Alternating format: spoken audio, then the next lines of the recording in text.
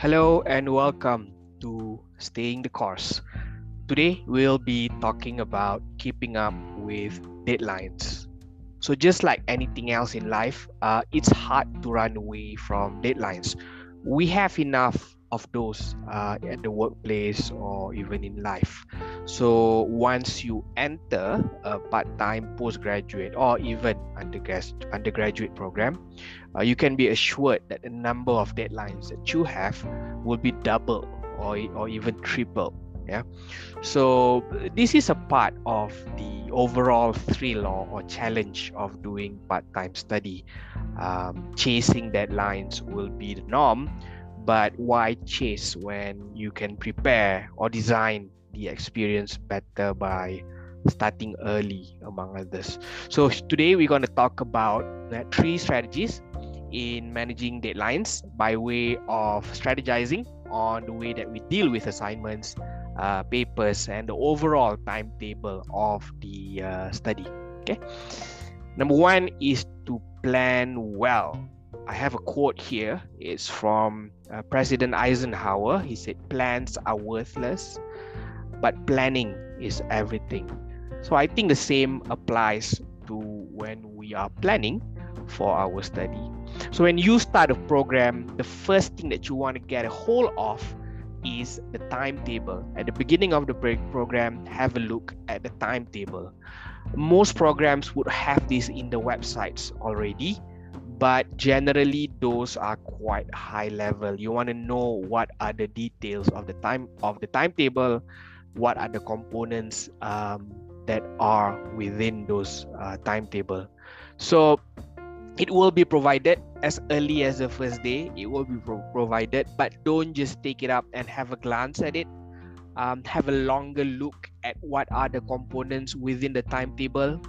And what you want to do is to mark the key dates, namely the submission of papers, or some assignments have formative and summative assignments, one that you submit for feedback and one that you submit for grading.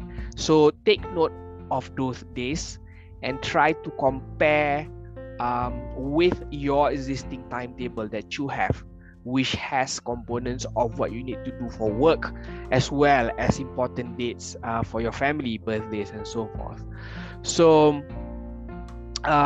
this is important because what you want to do is you want to try and overlay your study timetable with your work calendar or work schedule and try to identify where key dates might overlap. Yeah. So what I usually do is I just take 2 or 3 important dates from the university timetable, and then I manually mark it on the work calendar that I use on Outlook. So I advise again automating this process. Some people just automatically overlay, synchronize the two between the university schedule and the work schedule. What will happen then is that you might be overwhelmed by the chaos that might ensue. So what you want to do is just manually extract the few key important dates and try to mark it on top of your existing work schedule. Once you get the key dates up on the calendar, try to mark the other live events that you might already or not yet have on your calendar, like birthdays, anniversaries, or festivities.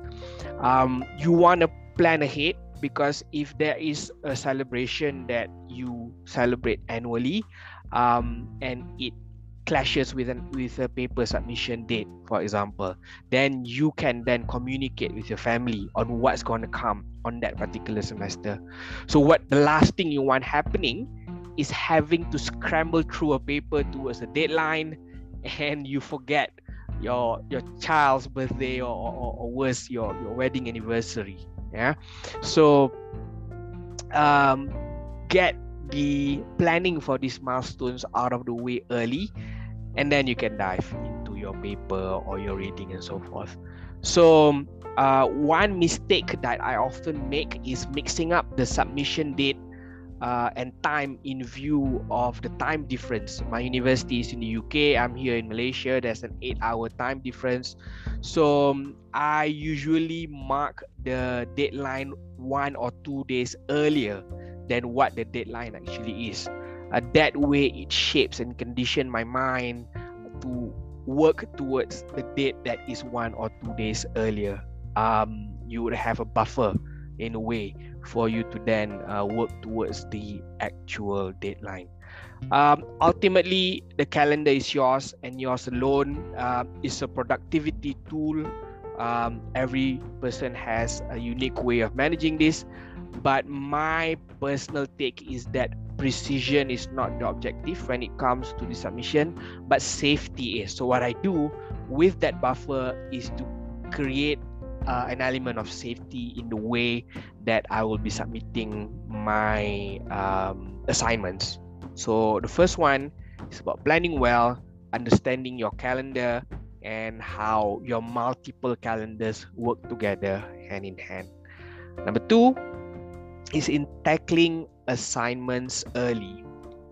About 7 years ago, when I was starting my MBA, my biggest fear was the examinations. So I'm bad at examinations. So when I was an undergraduate, we had a lot of exams. My grades were really bad. I keep on telling myself that it's the format, it's archaic, it's not practical to fully measure the real potential of a person. But these are just words that I use to comfort myself when I get a grade that's at the wrong end of the curve. Yeah. So when I started my postgraduate study, I learned that examinations are less significant. It's less prevalent at the postgraduate level. Most of the assignments are in the form of papers. So you need to develop and write papers over the course of the semester. I love this. It's a much welcome change because the process might take longer, but I enjoy the ability and flexibility to pace myself towards the completion of the paper. But it is not to say that it's any less challenging. Papers can be difficult for 2 reasons. Number 1, you do have the liberty to choose the focus area that you want, but you wouldn't know if it's the best one or the most practical one until you are perhaps too far into the development of the paper. Secondly, the output of the paper is an open and subjective matter. So the way that the paper is assessed is beyond our control. So, and some of these papers are examined by external examiners. So they will evaluate the performance of the paper. Now, which is why I believe the writing needs to be strong when it comes to paper development. So my strategy in approaching assignments, which could be papers, is to start looking at the beginning of the semester. Even I have zero clue of what the class is about, I would take a look on the first day on what the assignment is. The idea is not to immediately decode what needs to be done early on, but it's just to have an idea of the nature of the assignment that will come towards the end of the class. So when you do this during the course of the class, you'll be able to gradually map or connect the dots that can potentially make the final assignment. I have one example. So I had a coursework, I had a module called Leadership in Organizations once. The task was to prepare a research proposal to study the correlation between the leader-follower relationship. So I read through this instruction at the beginning of the class. I have zero knowledge of this leader-follower model, but over time, I familiarized myself with the concept, and when I hear these words being thrown in the lectures, it didn't feel too foreign for me. So the familiarity enabled me to understand the curriculum better throughout the lectures, so I wasn't too clueless in the classroom. So you can't go wrong with starting early. So the second one, tackle the assignment early. The third one is to do strategic reading. The body of literature on study techniques is very wide, and I'm sure that we all have our own effective method of studying. So the fact that you are already looking to pursue or are already pursuing postgraduate study is a signal, and I presume that you already have a preferred mode of learning that fits your style, your environment, your limitations, and also your day-to-day schedule. In this regard, the conversation that I would like to focus on with regards to strategic reading is on some of the experiences that I've had in trying to absorb the content that are outlined in the papers, academic papers, effectively. So postgraduate level study involves a lot of reading. There's a lot of reading, and this was a daunting task for me at the beginning because academic journals are intimidating. They are filled with big words, they are filled with jargons, so the experience can be overwhelming. Over time, I have learned that the process is not as painful as it sounds. There's a way of breaking down the exercise into smaller chunks. Yeah. So the first step is to identify a paper that's truly relevant to your needs. There are many cases whereby the titles sound relevant, but the content is not necessarily relevant. So you need to have a look deeper into the abstract to fully ascertain the level of relevance of that paper to your intent.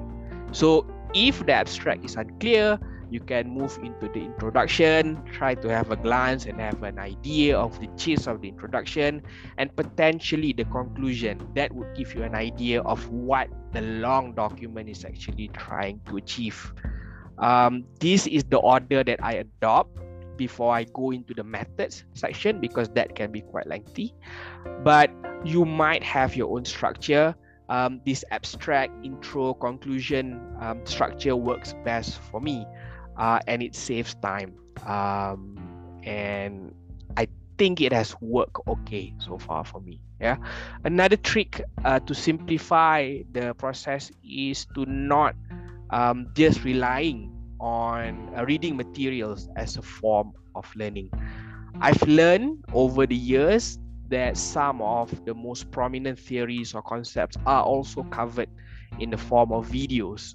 If you go into YouTube, if you go to Khan Academy, there are very clear videos that breaks down big complex ideas to a format that is easily understood in a language that can be consumed by the masses. Yeah. So if there's a particular framework summary that you wish to absorb quickly, it's worth searching for that term on YouTube and see if there's anybody who had covered that particular concept and tried to simplify the concept easier, so it doesn't have to be reading all the time. Yeah. So those are 3 strategies that I wish to propose in keeping up with the deadlines that will come your way when you start your study. Number 1 is on planning well. Number 2, tackling assignments early. And number 3, to be strategic when you are reading. I hope this has been helpful. It will not be immediately walk in the park when you start a program, but I am confident and I can promise that over time you will get the hang of it. Thank you for your time. I'll see you in the next one. Bye-bye.